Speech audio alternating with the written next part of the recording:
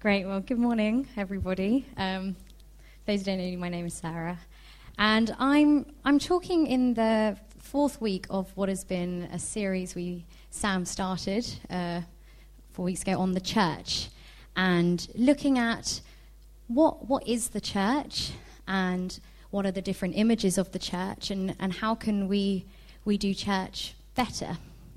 So Sam started off just doing an overview of kind of just defining what the church is, and then Steve Latham spoke the next week on the mission and purpose of the church. So that is ecclesia, I think the word. And then Paul Leonard spoke on fellowship. What does fellowship look like in the church last week? And I'm not even going to attempt the word, but the koinonia is the word. This week, I'm going to be looking at a phrase that is actually heard quite a lot in the church, the body of Christ. And it's the passage that we read out this morning. Soma is the word, I believe. And it's, even though I'm going to be focusing on, we read the passage from 1 Corinthians 12, verses 12 to 31, and that will be the focus of this talk. It's actually it's an image that runs throughout Paul's letters, throughout the New Testament. So I thought that it would just be worth just asking the question, what is the body of Christ? We use it a lot as a phrase, but what really is it? And I hope that it's been really, really great looking at this. And I think I've kind of drawn out three things that I think is what the body of Christ is. I hope to share that with you today. So I assume that, like me, everyone here at some point in their lives would have had to have participated in a sports day. I assume not. Yes, is that most people had to do sports day? Yeah. Okay, well, sports day was a huge deal at my school. A massive, massive deal. And it wasn't a deal that filled me with a lot of joy. The reason it was such a big deal is because we weren't very cool, because the thing that we absolutely lived for was winning the house cup at my school. Everything we did, there were loads of competitions, and at every competition you would win points, and the points would lead to potentially winning the house cup, which was all we aimed for. Our eyes were on that prize. And sports day was such a big deal because you could get a lot of points, and then you might win the house cup. So this was what we did. There was my whole of my schooling was basically, can you win this house cup? So sports day was important, but there was a bit of a catch with sports day that the teachers imposed on us. And that was that every sports day, every single person in the class had to participate. And it was an athletics sports day. And athletics was not something that I enjoyed particularly or was very, very good at. So, and you had to demonstrate that every single person in your class had an activity to take part in. And more to the point, if not every single person participated, you could not win. You weren't allowed to win at all. So this was obviously quite a big thing. We had to find something for every single person to do, which meant that maybe the most athletic person couldn't do every single event, and the ones like me who couldn't really do much, like running or throwing or anything, had to do something. So I think if we just move on to the next slide, just looking at the body of Christ, I feel quite fortunate in many ways that actually this was demonstrated to me in my school, because one of the key messages that I think Paul is saying from the passage and in answering the question, what is the body of Christ, is that one of the key things is that the church, or the body of Christ, is supposed to be a place where we can all participate. But even more than that, I don't want to use the word compulsory in the way that it was compulsory at my school. But this idea of the body is that, and as Paul goes on to describe, there are lots of different parts of the body, but you can't just opt in. Like your body can't just opt into being part of your body. It really is essential that everyone that we feel we can participate. I just want to read just the two sections from the passage. I know we read it together, but I'd like to read them again. Just as a body, though one, has many parts, but all its many parts form one body, so it is with Christ. For we are all baptized by one Spirit, so as to form one body, whether Jews or Gentiles, slave or free, and we were all given one Spirit to drink, so that the body is not made up of one part, but of many. Again, just this idea, it comes out in that passage, just the oneness and the fact we're all part of it, but not just in a sort of idealistic way, is that it really is important that we are all participatory. But God has put the body together, giving greater honor to the parts that lacked it, so that there should be no division in the body, but that its parts should have equal concern for each other.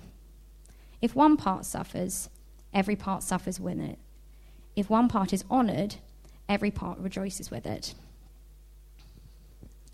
So when I was reading these passages, the thing that did strike me was that I think we can sort of all intuitively see why this might be a good thing. I think it kind of probably I think about it and it would seem something we could maybe relate to. But what I'm not sure Paul doesn't say explicitly is what we gain from it necessarily. But I'm sure that in our lives we have seen examples of this. So I promise this will be the only turn to the person thing in this talk. But if we just go to the next slide. I'd love us to just turn to the people next to us and think about this. What do we as a church, or what could we as a church gain from this participation? The example, another example to illustrate this is, for instance, if I wanted to make a cake and there was a professional cake decorator in the church, I could very easily just ask that person, could you decorate this cake? And I'm sure it would come out very, very beautifully. But would there be something to be gained also from asking all the children to decorate the cake, which may not come out so beautifully? Because in the way that what I think my teachers were trying to teach us in my school is that sometimes it is easier to do things ourselves and give it to the best person. But is that necessarily what God wants? So if we could just turn into 2s and 3s, and if a couple of people would maybe want to feedback, just thinking about what do we gain from this participation in church? Okay, great. If we just come back. Is there anyone who might be willing to share their ideas, maybe what they discussed? Doesn't matter if not, I'll carry on. But is there anyone who might potentially? Yeah, Ben. You get to grow the church and build it up so that people who could do something actually have the chance to grow. Oh, was I not actually talking to it properly? You get to build up the church so that people who aren't as well skilled, aren't as good at something, can actually grow, and they can be built up, so you're not just dependent on one person to do all that thing all that time. Great, thank you. Does anyone else, just maybe one other person, something they talked about? No? Okay, fine, I'll carry on. So, if in the terms of my sports day,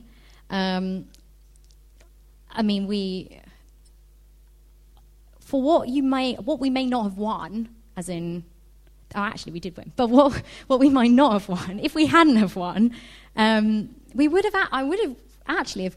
I have won quite a lot from it. I'm very grateful for it. You may not have won the prize by allowing people who can't throw and can't run to take part in the javelin and I don't know the other things, but what I would have gained is I gained cooperation and patience and friendship. So Paul is suggesting there is a lot to be won from participation. And I think we know that, even though he doesn't explicitly say this in this passage, we know he's suggesting it because he tells us the ways that we may not participate. And I think it's just worth having a quick look at them. So if we go on to the next slide. So what might be the things that stop us from fully participating in the body of Christ? These two verses give us one example of that. If the foot should say, because I am not a hand, I do not belong to the body, it would not for that reason cease to be part of the body. And if the ear should say, because I am not an eye, I do not belong to the body, it would not for that reason cease to be part of the body. So the first reason Paul is suggesting is that it might be something to do with how we see ourselves in relation to the body. Perhaps we don't feel we're good enough, or perhaps we look at what other people are bringing and maybe kind of idolize it, or maybe think, wow, that looks really, really good. So that's the first reason Paul suggests. So the second reason, if we could just go on to the next one. Again, what is the other thing that might stop us from participating? The eye cannot say to the hand, I do not need you. And the head cannot say to the feet, I do not need you. On the contrary, those parts of the body that seem to be weaker are indispensable. And the parts we think are less honourable, we treat with special honour. So again, the second reason Paul is suggesting that might stop us from participating fully in the body of Christ might be because maybe we do want to give tasks to the people who we think might be the best, or we're not necessarily sure whether we can trust people to take part in it. So if we go on to the next slide, I don't want anyone to discuss this with the people next to them, but just might be something to think about in your lives and in the lives of church. Just, are there things that maybe hold us back from participating in the body of Christ? But also, what might be the things that hold us back from allowing other people to participate? Because I do think Paul is saying what I think this African proverb really sums up, which is, if you want to go fast, go alone, but if you want to go far, go together. Okay, so just to keep up my sports day, in my second point, has anyone heard of Dina Asher Smith? Do you know her? Yeah? Anyone heard of her? Yeah? She is the fastest woman in Britain at the moment. She's the fastest 100 and 200 meter sprinter, and she won the relay. No, that's not true. She won a bronze medal at the Rio Olympic relay. So she's fast. And I went to school with her. And she was very quick there as well. I mean, we didn't know she was like best of Britain kind of quick, but she was definitely quick for my school. So sports day was always a bit stressful for those who were up against her, as you can imagine. But of course, we really wanted to win in sports day. So she was a few years younger than me. But for the girls who were in my house who were competing against her, in our wise counsel as the older students, we would just say to them, aim for second. Just aim for second place. And, second place will give you points, and points will give you prizes. So just aim for second. Don't try to be her. So Paul, when Paul's writing about the body of Christ, he's writing to the church in Corinthians, and that's what the letter of Corinthians is about. And he loves this church. He absolutely loves it. But they were completely divided about this idea of spiritual gifts. They were actually divided about lots of things, but one of the things they were divided about was this idea of spiritual gifts. Now, some people were having very intense spiritual experiences, and other people were kind of just stopping them or getting in the way, and some people, they were just fighting. And Paul is like, no, this is why he's talking about the body of Christ. One of the reasons he's saying there is this division. So he tries to address this idea of spiritual gifts in the church of Corinth. So if we go to the next slide. So let me just read it out. Now you are the body of Christ, and each one of you is part of it. And God has placed in the church, first of all, apostles, second, prophets, third, teachers, then miracles, then gifts of healing, of helping, of guidance, and of different kinds of tongues. Are all apostles? Are all prophets? Are all teachers? Do all work miracles? Do all have the gifts of healing? Do all speak tongues? Do all interpret? Now eagerly desire the greater gifts. I know the version we read was slightly different. I don't think Paul is in any way suggesting that it's not a fantastic thing that some people are really, really blessed by God with certain spiritual gifts. And I think that's something that as a church we should, of course, celebrate. Some people do have a calling for one of these things, for a spiritual gift. But I think what Paul is saying, is the point I really would like to make, is that when we ask again, what is the body of Christ? The body of Christ is also a space where it is okay to have a go and to desire other gifts as well.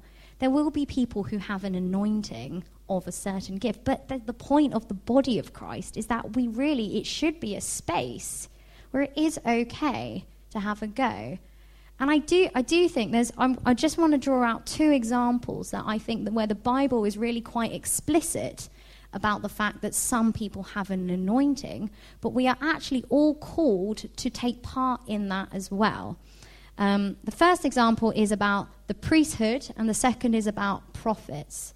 So if we move on to the next slide. Nigel, the priests.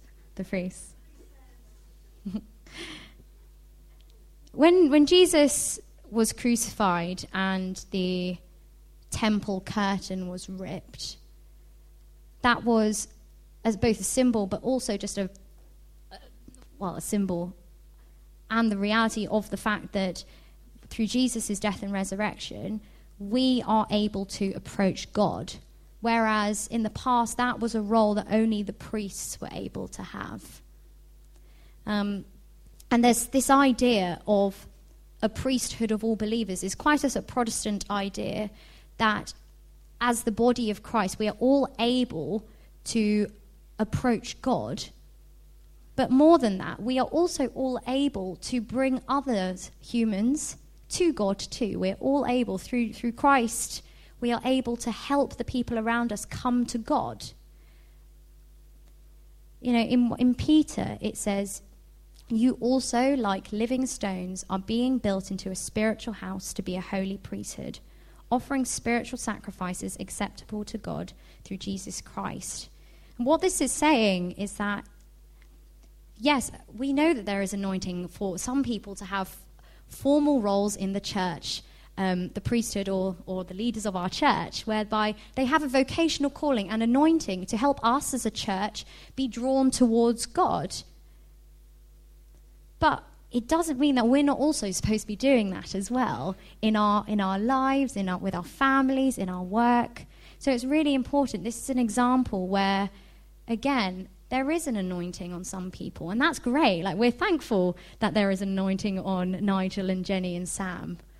But there is also a calling for us to take part in that as well. And the flip side of this is prophets and prophecy.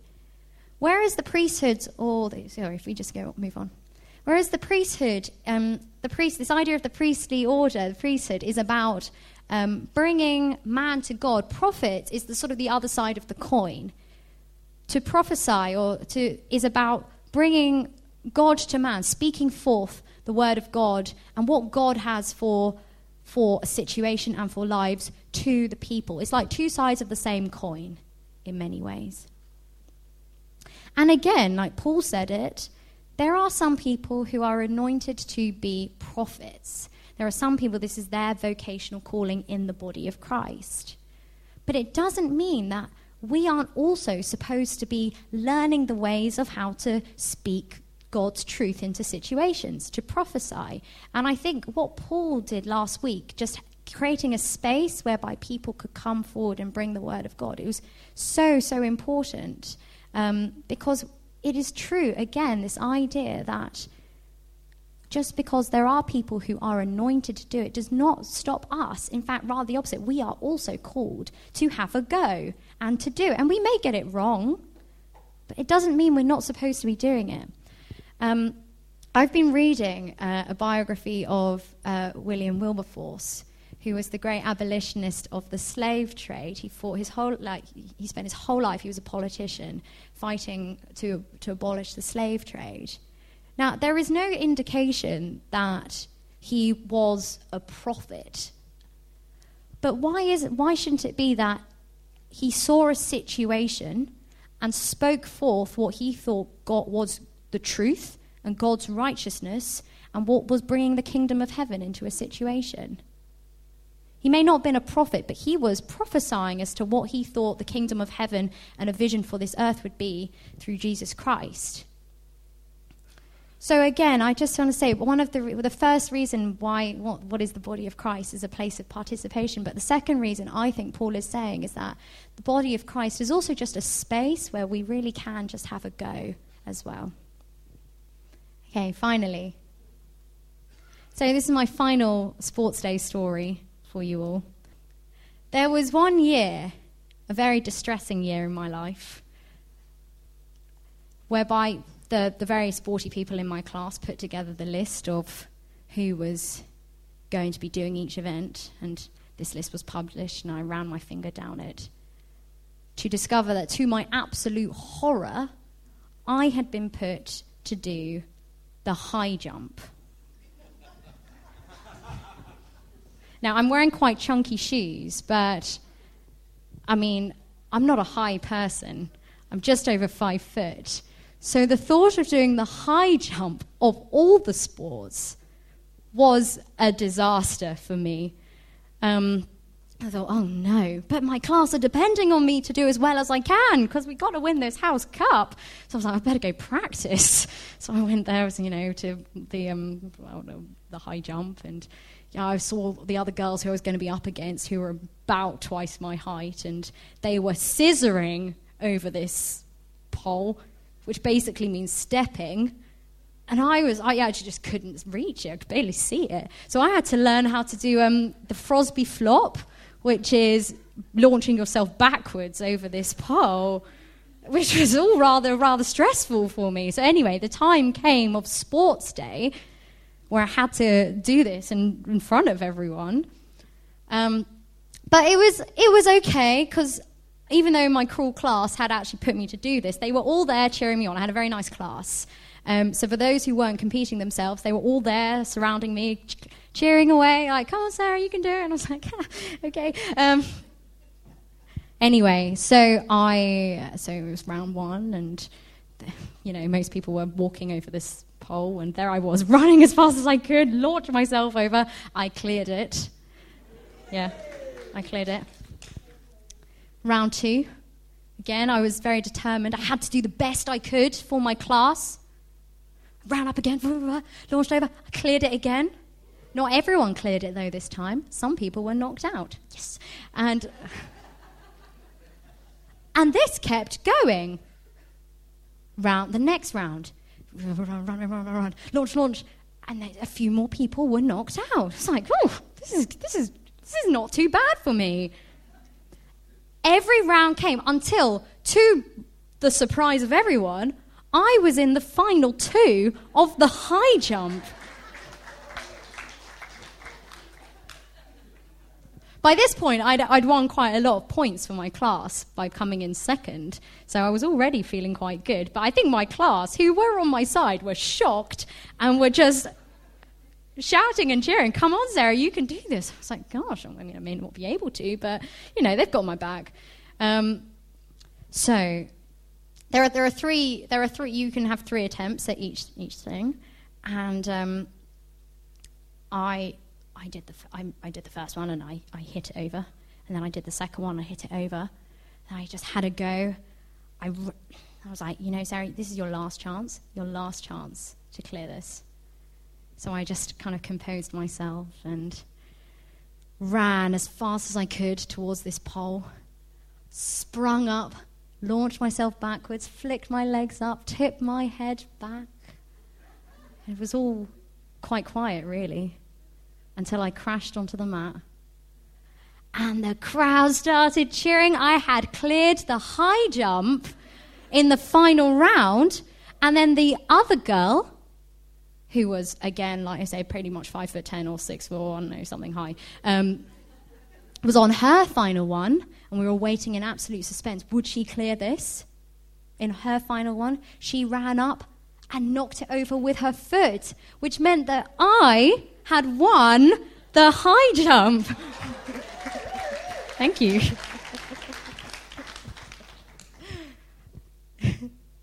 Well, I mean, some people surprise us, you know. I surprised them.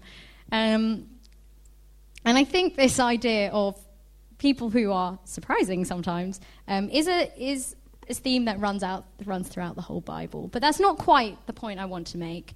Can I just move on to the next slide? But indeed, it is true. The body of Christ is a place where sometimes there are people who will surprise us and be able to do things that we don't necessarily expect them to do. And I think I'm reassured that Paul even says it about himself. I won't read the whole thing, but as Paul even describes himself, just saying, I came to you in weakness and fear and with much trembling. I think this is just a reality of the church, and I think it's what makes the church beautiful, is the fact that it really is a place where it is a surprising place. There are lots of surprising people who we may not necessarily think they can do something, and yet they can. But what is the body of Christ? I think the body of Christ is a place where we really can be cheerleaders to each other, and is a culture where we do support each other. Because the church is a place where there will be surprising people. But the world is a place where there'll also be lots of opposition. So we need cheerleaders. We need to be cheerleaders in the church. We need to be encouraging each other. We just move to the next slide.